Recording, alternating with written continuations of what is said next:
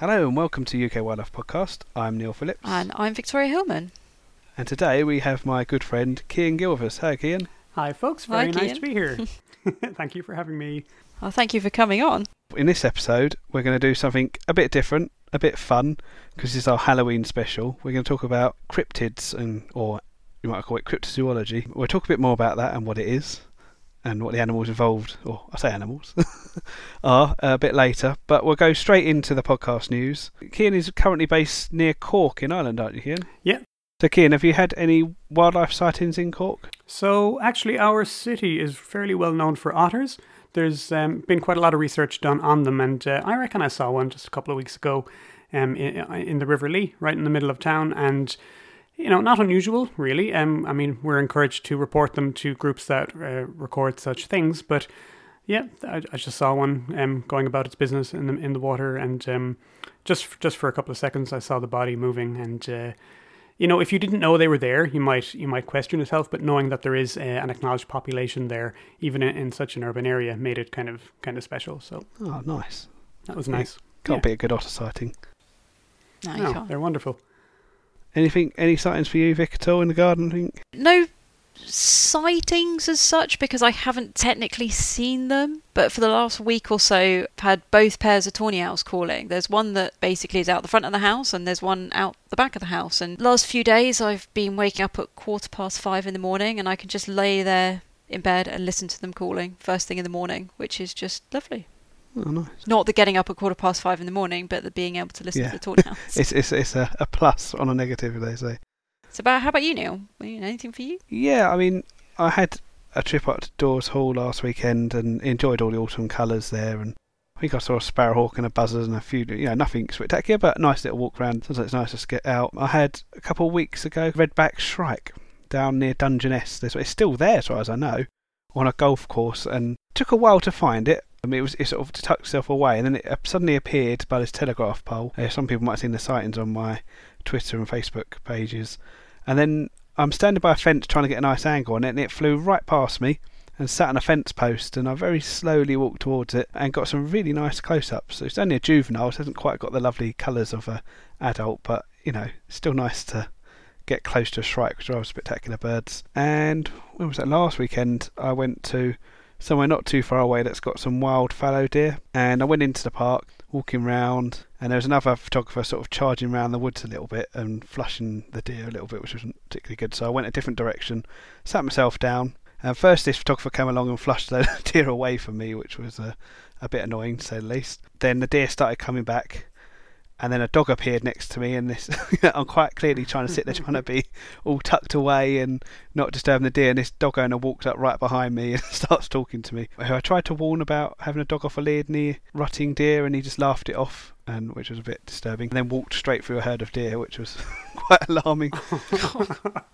But then eventually... The pictures were nice, though. Yeah, I was waiting for a dog kebab to appear on top of a fellow deer buck, but there we go. But then I sort of got to know the site a bit more, sort of slowly walking around these woods, and just ended up tucking myself in ditches and in the middle of a hawthorn tree and stuff like that. And yeah, I got quite close. I got headshots of the deer in the end. The light was awful. It was sort of just about to drizzle, dark, in a wood, ridiculously low shutter speeds, but I had to crank up the ISO and stuff for the photographers in the audience. But yeah, I'm quite pleased with what I got, actually. I have to go back in better light, I think. And I did actually catch some rutting on video as well, so I have to post that at some point. So yeah, I don't really do deer usually. I haven't done the rut for must be at least 5-6 years.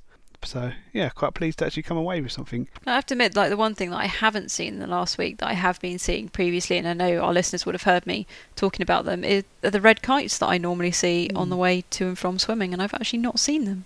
I haven't seen any decent fungi, which is rather worrying. I've been in quite a bit of woodland. Yeah. It's nothing worth stopping to photograph, put it that way. Just a load of slug-eaten, I should say. Fungi, not moth. Ambitious moths. Yeah, rather disappointing, but yeah, disappointing last year with them as well. But there we go. Lots of people posting lots of lovely pictures. I haven't been to the New Forest. That probably doesn't help. That usually makes it easier to find fungi, doesn't it? Somewhere like that. Seems like a lot of people have been down to the New Forest recently. Yeah. Judging by the pictures that I've been seeing. Yeah, some good ones. Ben Andrew and Daniel Trim posted some good ones. Right. Okay, I think it's time to move on to the wildlife news. I'll kick off with a slightly disturbing story that an SSSI has been shut for 7 months. This is a nature site that's open access, except it's now been shut for 7 months to avoid disturbing the pheasants, so people can shoot them. It's a post by Keggy C, that's 2 G's, on Twitter, has put the notice up as a no open access. Natural England have approved it. I think if we didn't share it, I'll share it on the account if we haven't already. So by the time this is out, it's been shared on there. It's definitely on my UK Wildlife one. I've shared it and commented about it. Yeah, just it's bizarre. I mean, what's the impact of the pheasant on that site as well? We've hinted at that. The official scientific is currently we don't know, but a lot of people have a lot of suspicions that it's not good. But it just seems ridiculous that they're shutting off open land to protect pheasants, and yet they can't do it on a lot of common land in the New Forest to protect breeding birds from disturbance because of the law. It just seems like a bizarre situation to me. That's in a national park as well. Yes, it is in a national park. Well, we all know what a joke they are anyway, but legislation-wise. Cian, I believe you've got a story? Indeed I do. So my hometown is Cork City, and in terms of wildlife news around here at the moment, most people are talking about the disappearance of a bottlenose dolphin. So anybody from the south of Ireland has heard of Fungie the dolphin, who is, if whether or not he's still on the scene, we don't know, but he's disappeared. So his digs were round about the outside of a little town outside of Kerry called Dingle, and for 37 years he's been reliably in the harbour there almost every single day. He's very fond of people. He's very fond of boats. He does a lot of interactions, and he always has. And he's become a bit of a mainstay of the tourist industry there for a very long time. And only this week it seems that he's not been sighted for, I think it's like something like 7 or 10 days now. So chances are, he was getting on a little bit. He was approaching the upper end of what you would expect the lifespan to be for a bottlenose dolphin. Anyway, there was a bit of a scare actually already this week when another bottlenose dolphin body washed up on the coast of County Clare. The folks who know Fungie well apparently looked at the footage and declared it wasn't him. And you can tell, of course, individual cetaceans based on markings on the body and discolorations and stuff like that.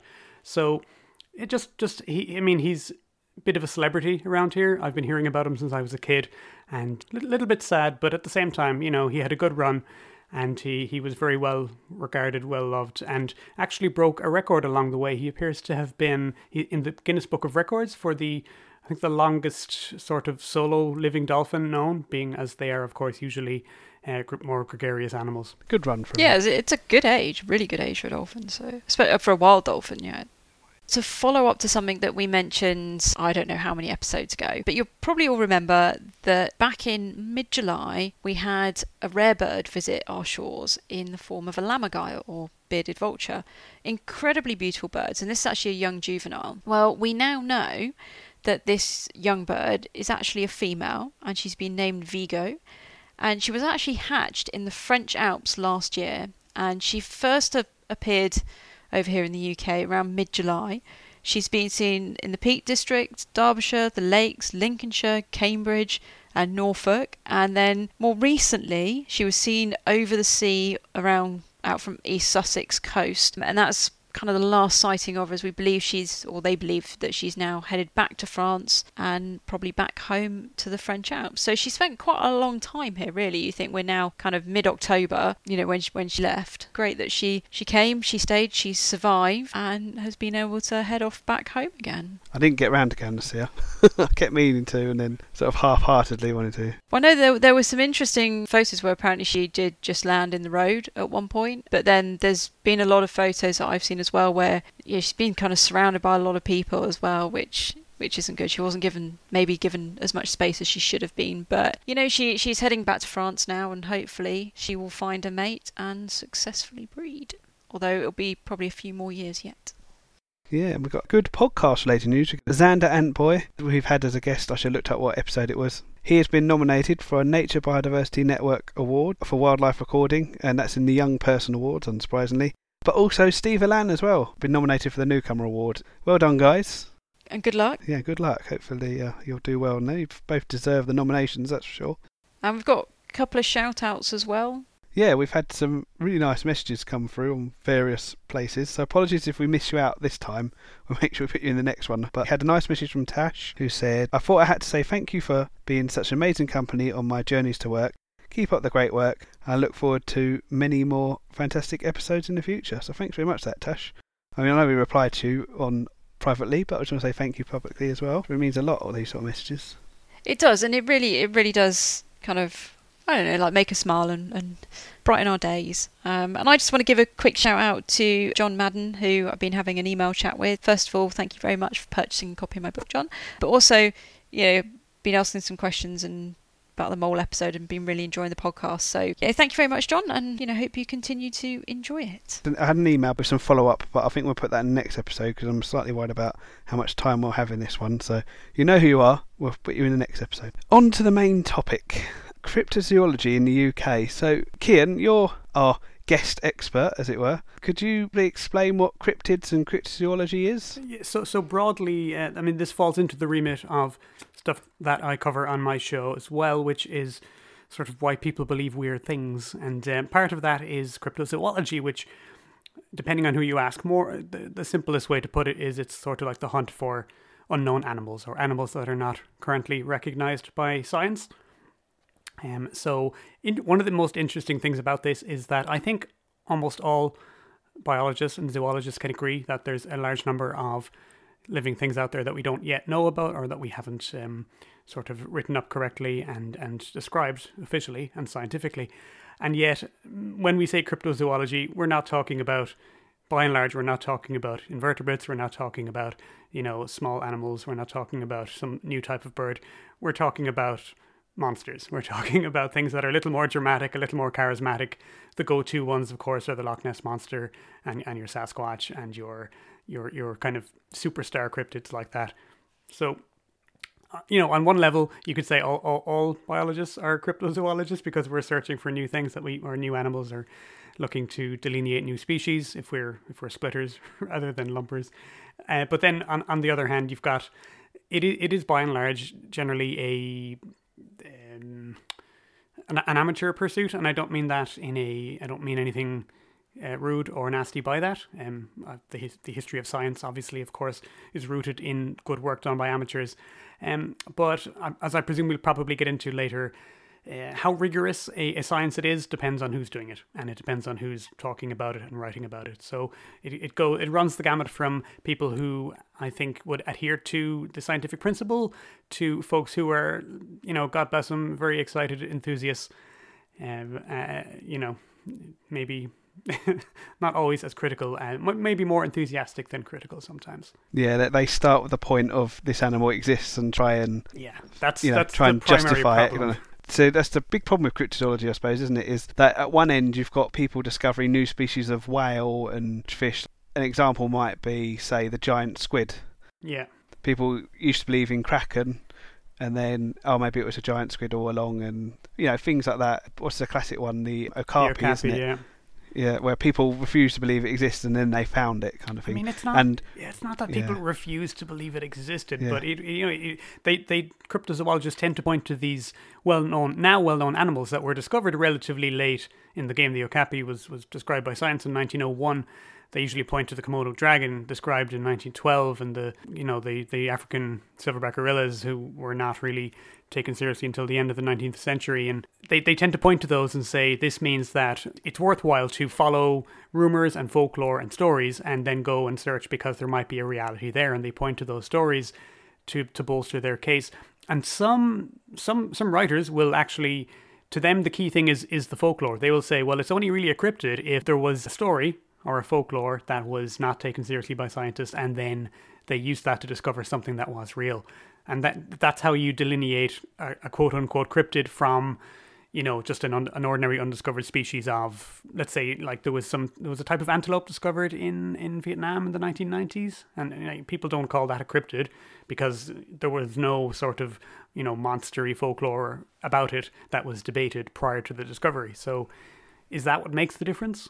I mean, you could argue that was cryptozoology before they described it, wasn't it? It's just, it depends on... I think cryptozoology could cover a span from legitimate creatures that are just waiting to be discovered all the way up to the blurry line between myth and legend, and legendary creatures like vampires and stuff. And Yeah.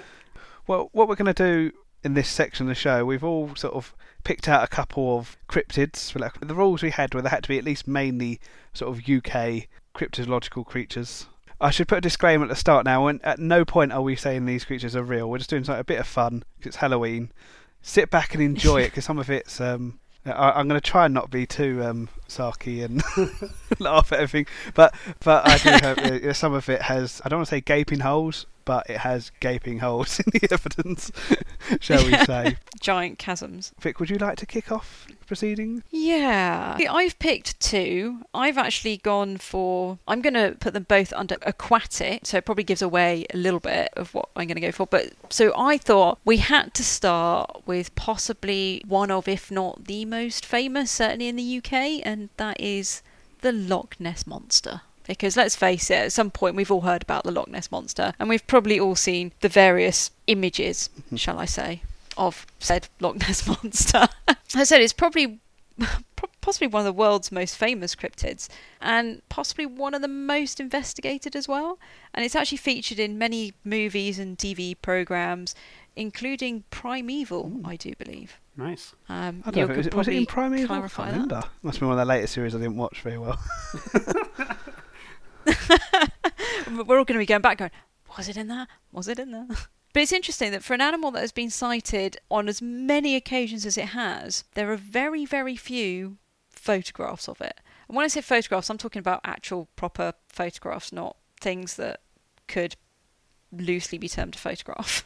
So the first recorded sightings actually date back to the 6th century, when apparently it was seen by St. Columba. But if you go to more modern sightings, these date back to the 1930s, and they actually continue to this day, with many people travelling hundreds, if not thousands of miles to try and see it, going on organised tours, and you name it. There have been many missions over the years to try and track down the Loch Ness Monster, using underwater cameras, which have apparently revealed glimpses of flippers, people photographing a head with an elongated neck, and strange tracks have been found on the road that runs the length of Loch Ness.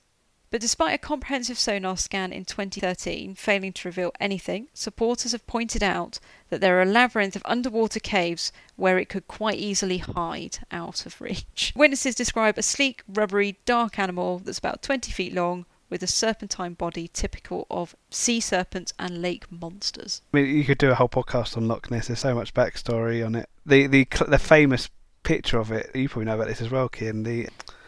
What's his? I forget the guy's name. The guy that took the picture. He apparently had the surgeon's photo. That's it. The surgeon's photo. Apparently, it was sold to the Daily Mail, and it turns out the photographer had a grudge against the Daily Mail, and he wondered if he was trying to make him look stupid, which they do perfectly well on their own these days. Damn,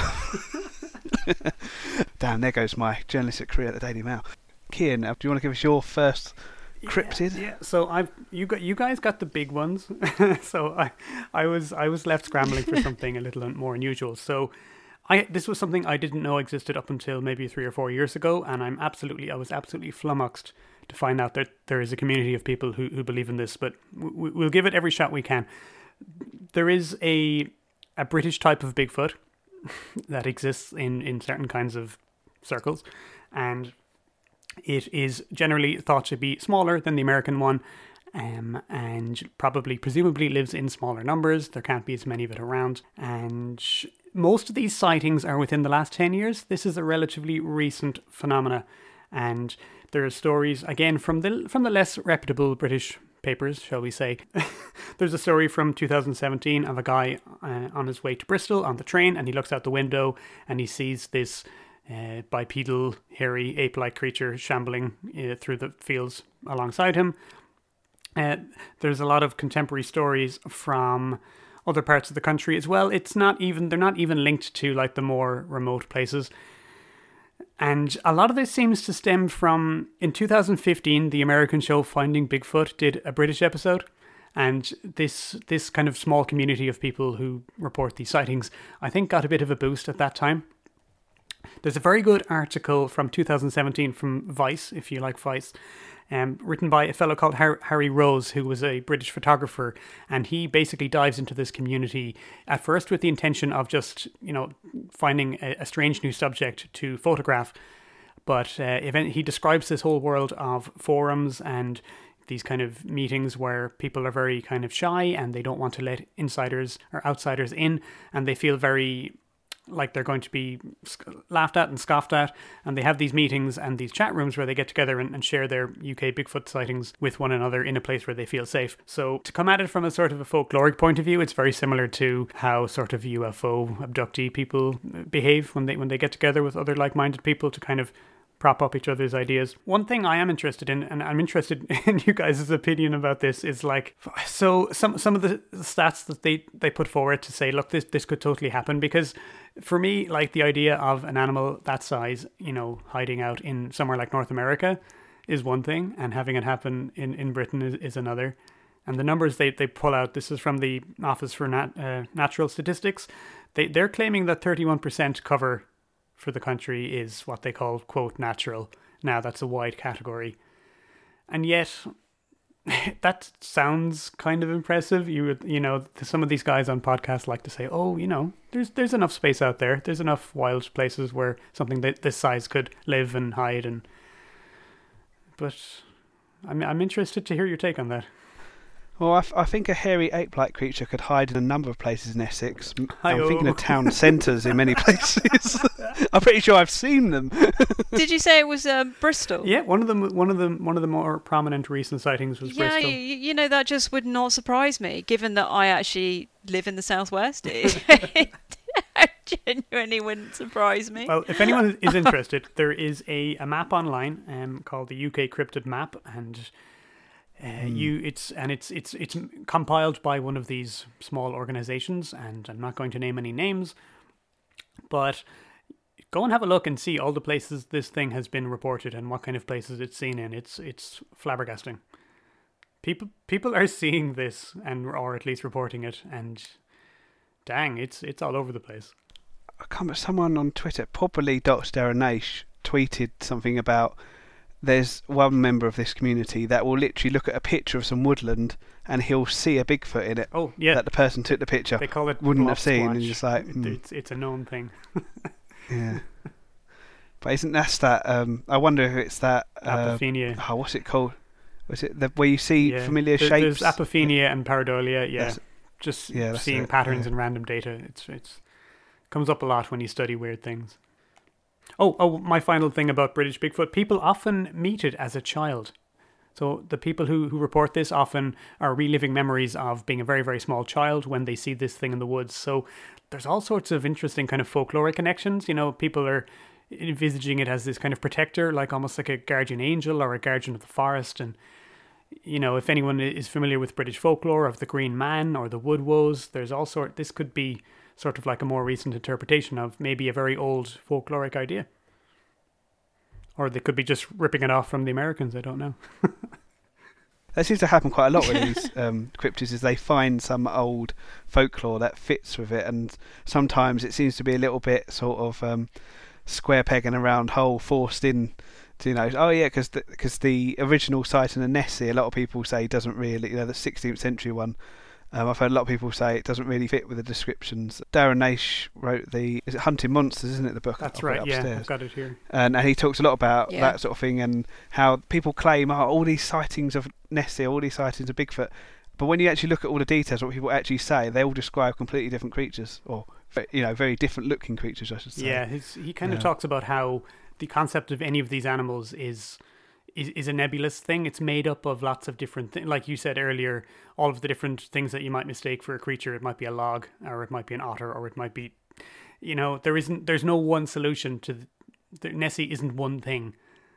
He's a vast conglomeration of, it's more of a psychological question ultimately than a zoological one, I think.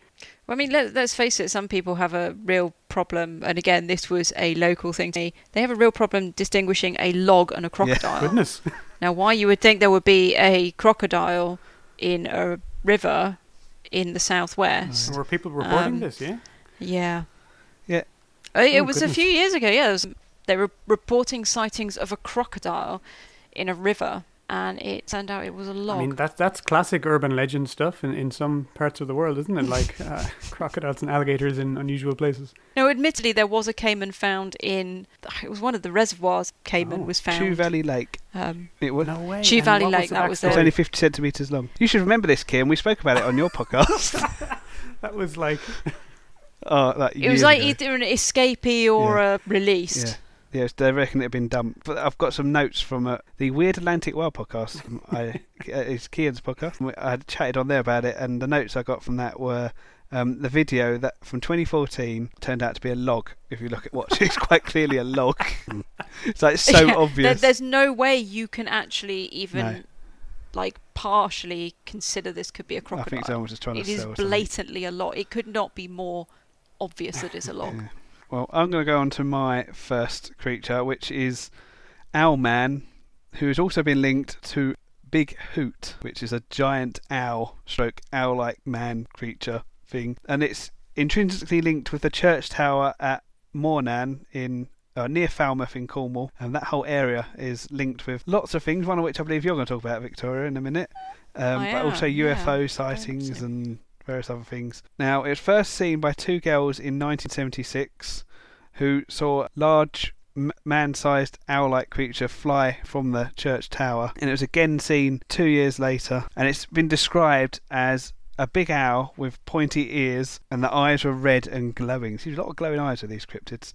1989 it was seen again. In 1995 a witness described as being halted in my track when about 30 metres ahead I saw a monstrous man-bird thing. It was the size of a man with a ghastly face, a wide mouth, glowing eyes and pointed ears. He had huge clawed wings and was covered in feathers of silvery grey colour. And there's all sorts of ghostly theories about it, but some people have linked this to the giant owl called Big Hoot that's been seen in the US, sometimes been linked with the famous Mothman, which was in the Mothman Prophecies film. And the theory goes that this giant owl will migrate across the Atlantic. It's a big owl after all. And sightings in the US, one in Rocky Fork Lake in southern Ohio.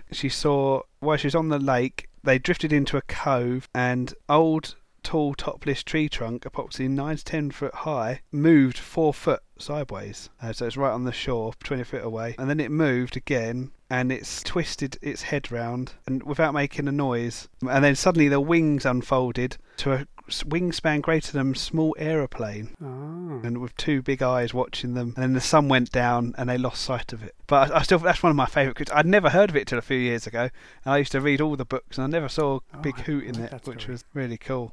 But yeah, so there's an interesting one. A giant Owlman that has been seen in Cornwall, which makes sense if it migrates across the Atlantic that it'd land in Cornwall. Why are there no sightings in Ireland, though, I wonder? I do have one theory, which is that the Mothman Prophecies film is based on a book from 1976, I think. I've got it here in front of me, by John Keel. And so that book was a big hit in the mid-70s. And 1 year later, you have the first 2 Owlman sightings in the UK, both of which are pretty much traced to one guy who reported them, who is this very outrageous kind of like pop art magician guy who was called Anthony Shields. So just putting it out there, the timing lines up.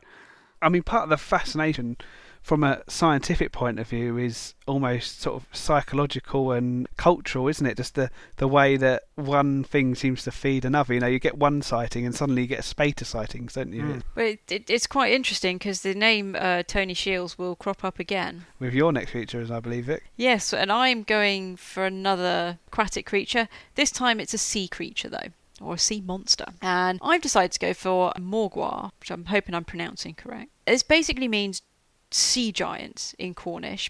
We're actually staying down in Falmouth for this, and this is a sea serpent that reportedly inhabits the sea near Falmouth Bay in Cornwall. Now, there's a couple of interesting stories here, so we're going to go with the one that dates back the furthest to start with. Back in 1876, a fisherman reportedly discovered it in Gurans Bay, and it was then seen again on the 3rd of August in 1906. So quite precise dates, some of these, by 2 officers, Spicer and Cummings, from a transatlantic liner as the liner passed Land's End. According to legend, so here we're kind of back into folklore and legend again. According to legend, the creature actually first appeared near Pendennis Point in 1975, being described as having a trunk with a very long neck and black-brown skin. Local mackerel fishermen blamed bad weather and poor fishing on supposed sightings of the monster, and some versions of the story say the monster appeared after a German submarine U-28 torpedoed a British merchant ship during World War I, and described it as 60 feet long, shaped like a crocodile with 4 webbed feet and a powerful tail. So I guess with any of these, there's a lot of different stories and a lot of different things that kind of come together here. But so we've already mentioned Tony Shields. Well, he's going to appear here again because some people speculate that Tony Shields invented the creature as a hoax, having coined the name Morgwa after claiming to sight it in 1976. And apparently he sent the Falmouth Packet newspaper, I'm not sure if that newspaper's still going, photographs of the monster attributed to an anonymous individual called Mary F. In the same year, in July, a couple of fishermen claimed to have sighted the creature off the waters at Lizard Point. And then staying in 1976, Shield claims to have photographed the creature laying low in the water. So it's very interesting. I do wonder what goes on down in Falmouth, actually.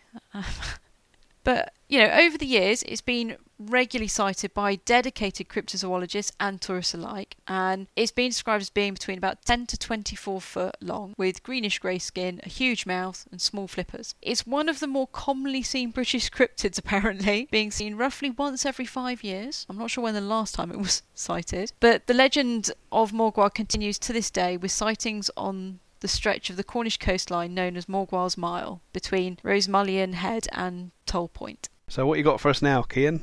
Well, I was going to do alien big cats, but you and I on our show last year covered that fairly well, which I do remember. Yeah. I may have forgotten about the alligator, but I decided to go with something different because we've covered that before. I'm going to talk about the ghostly black dogs, the British black dog phenomena, the Black Shuck, as he's commonly known. So more of a folkloric creature than a truly cryptozoological one.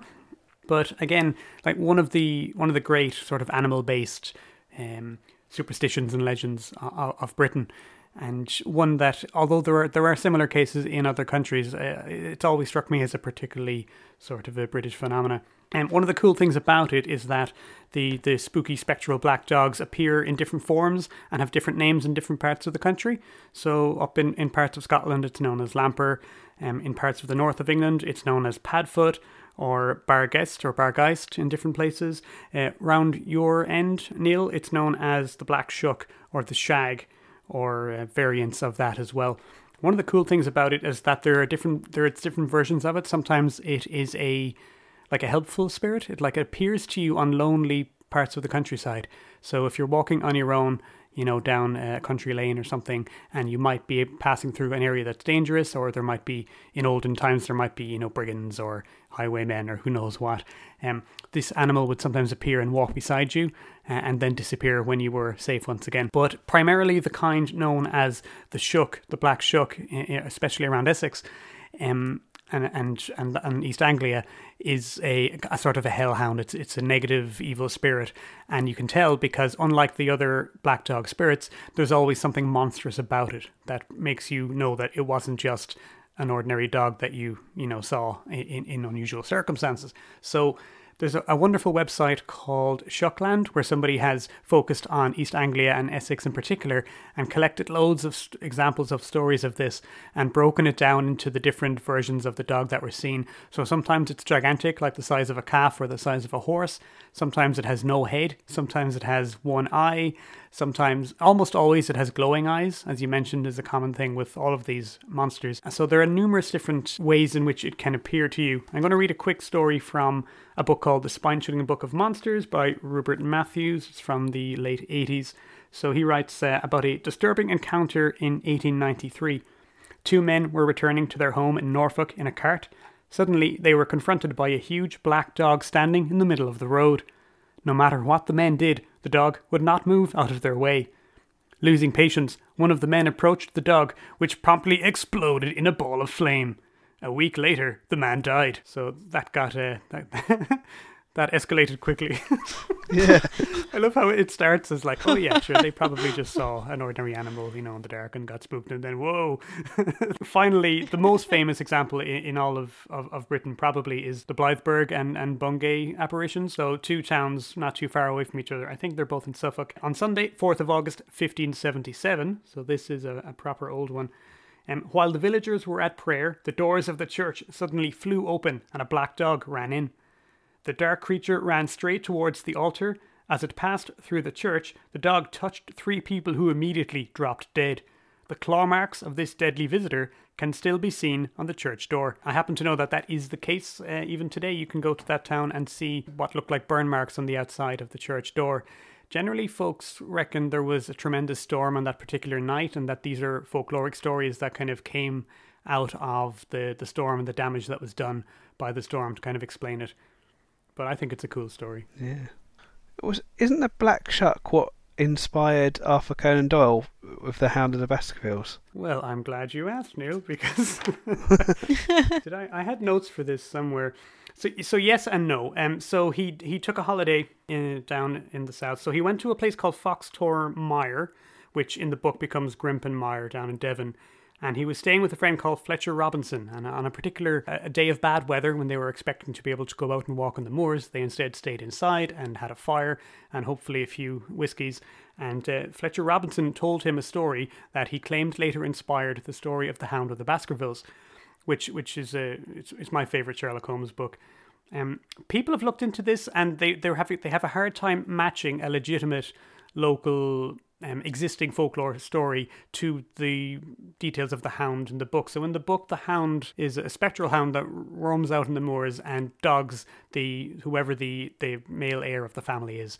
And while there are a few cases of spectral hounds in places like Buckfastleigh, which is apparently nearby, they're more like protective dogs, and they're more like there's a separate tradition called the witched hounds, who are almost like the wild hunt, which is this ancient idea that during the time of a storm, a spectral figure will lead a group of hellish black hounds across the sky.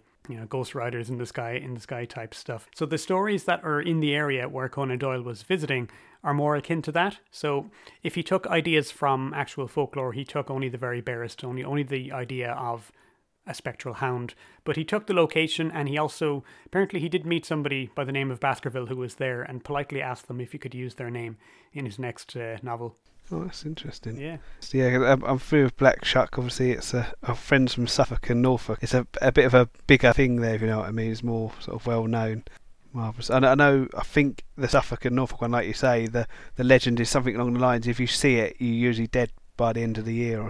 Yeah. It's one of those sort of things. Harbinger of death. That's right. And I've got a book called Black Dog Folklore by Mark Norman, who's a folklorist, and he makes the point that, I didn't know this, like the black dog in some parts of Britain is almost like the Irish Banshee, in that it's heard howling and then a member of the family dies and they're attached to a particular family, kind of like in the way of the Baskervilles in the book. So that's cool. I'm going to do the last creature, and I picked the most Halloweeny, that's a new word I've invented, of all the creatures. I'm going with werewolves. Now bear with me, because that sounds like I'm going to talk about first. I thought you were going to do the were-rabbit. Oh. Well, I'm coming to that. I'll come to that. Were-creatures then I'm going for. All inclusive. I imagine most people are familiar with lichens, or whatever you want to call them. We've had fictional ones, various films. American Werewolf in London is probably the most famous horror film. Dog Soldier's a bit more recent. I was going to say recent, but it isn't that recent. Same as Underworld. Quite old films now, aren't they? And of course, Buffy the Vampire Slayer had werewolves in. Good old Seth Green.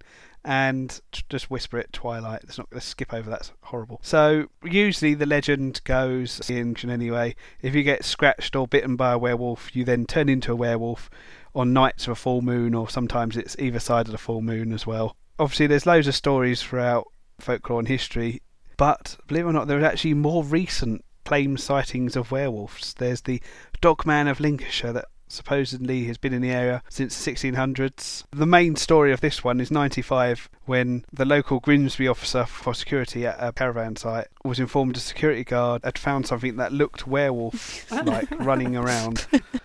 this trailer park, caravan park. Great description. And when this guy arrived, he found a van that was empty on the street, with no one inside. There was terrified locals hiding nearby, calling at him to run, saying the huge wolf with bright eyes had chased off the previous security guard, and the story in the paper says the guard never returned to work.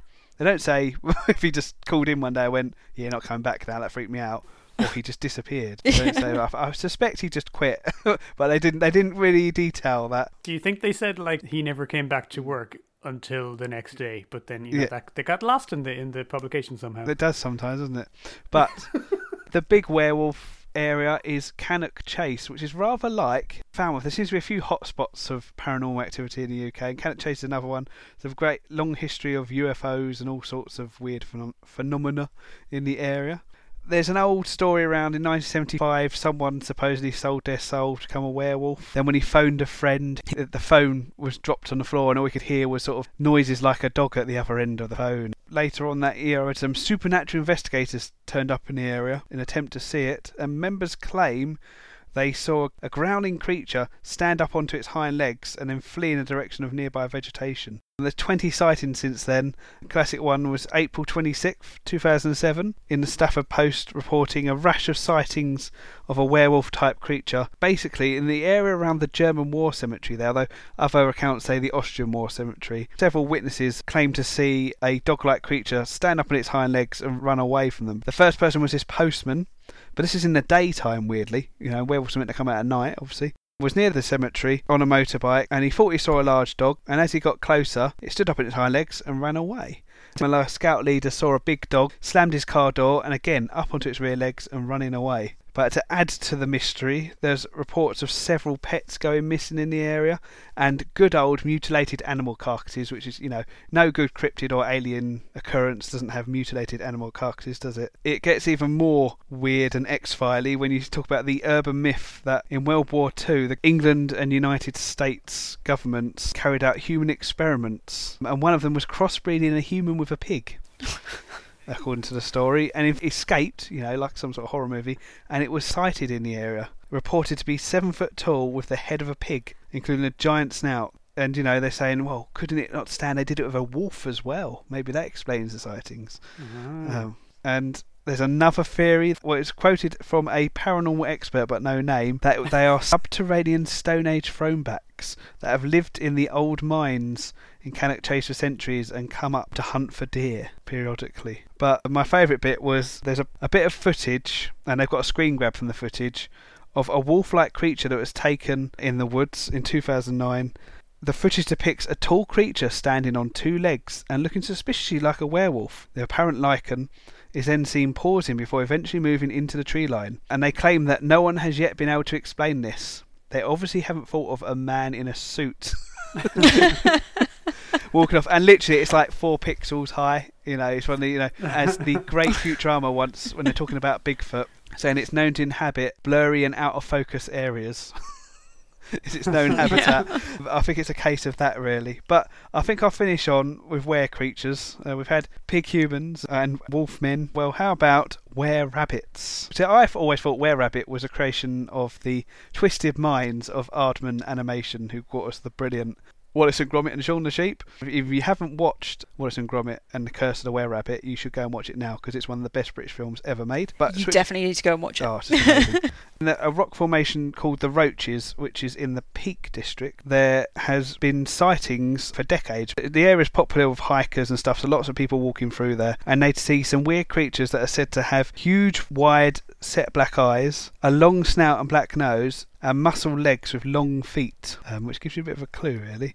And they've been called the were-rabbits because they run and jump faster than rabbits and look bigger than them. But they've never harmed anyone. I think they just seem harmless. They seem to just run away from people all the time or hop away from people.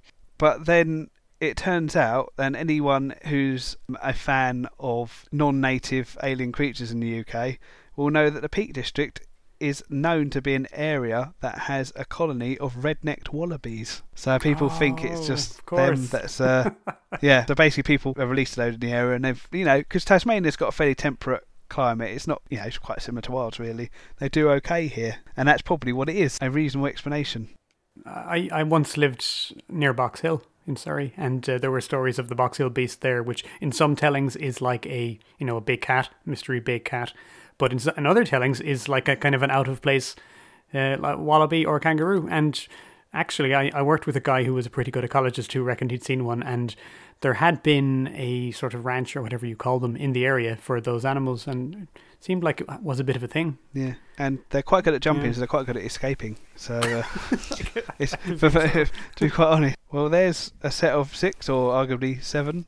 Well, actually, wait, 8 or 9. We've covered quite a few there, didn't we, of different cryptids. There is loads of them. Go on that UK cryptid site, as Cian suggested, and you can see. Yeah. It's amazing what people claim to have seen in this country. It's It really is. But I mean, for me, I think it's really interesting. There's a lot of links back to folklore as well. I mean, there's a lot of folklore surrounding like the UK. Depending on where you are, obviously varies quite a bit. And it is actually really interesting when you really kind of get stuck in and you start reading about it. Yeah, and if you're interested in that sort of thing, there's a podcast that covers that sort of thing. I'm trying to think what it's called. Is there? Cian, would you like to mention this podcast that covers this sort of topic and just explain what it's about, really? I certainly will. Very quickly, my show is called Wide Atlantic Weird. It's a podcast about why people believe weird things. We pride ourselves on being critical but not cynical. So yes, we're interested in what's really going on, but we're not out to make fun of anybody or have a go at people. I think probably if you get down to the nub of it, we all believe something weird.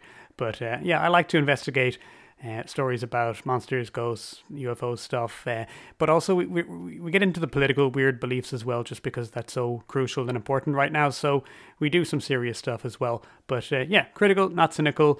Wide Atlantic Weird is the name of the show, and we'd love you to check it out. Yeah, so where can people find you on Twitter and places like that?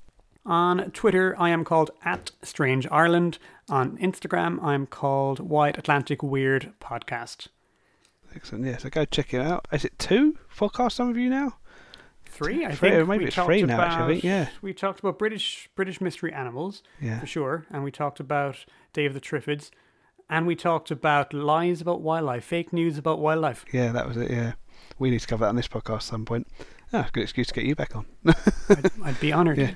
Yeah, thanks so much, Cian. Yeah, Victoria is selling lots of things now, aren't you, on your website? Yeah, I've actually just completely revamped and redesigned my website. So there's kind of new shop on there, and if you pop on there, you might see some adorably cute little handmade felted British woodland wildlife creatures, which I've started doing. So yeah, please do go check it out and have a look. I've got nothing to plug at the moment. I'm still tempted to do a pond creature calendar, but I think I've left it too late again. But if you really want one, let me know and I'll actually pull my finger out and do it. Yes, I hopefully have some book related news to mention, but I'm not sure what I can say yet. It's not my book, but I'll be strongly involved. Yeah, how's your book coming on, Neil? I've changed to what it is now, and I've actually probably written more in. It's not a book anymore. In a week, I think I've written more than I've written in 2 years of the other one. So I'm now focused at what I'm doing with it. I know exactly what I'm doing with it. Because of this other project, it's meant I've been able to pick what I'm doing exactly. So it's good. It's helped me focus. Good. So I think that's it from us, isn't it? Have we anything else to mention? You can find us online at UK Wildlife Podcast on Facebook, UK Wildlife Podcast, all one word, on Instagram, and at UK Wildlife Pod on Twitter as well. And we're also on Pinterest as well now, if you look at UK Wildlife Podcast. And we have a Facebook group, so if you search for UK Wildlife Podcast Community, you can join the group and then you can post your own stuff, and we're just trying to get that going a bit as well. Yeah, so let us know what you're seeing and hearing. And suggestions for topics and guests and all that kind of thing. I think that's it from us. So thanks once again for joining us, Cian. Yeah, thank you so much. It's been great to have you on. We'll see you all next time, guys. Bye-bye. Take care. Bye.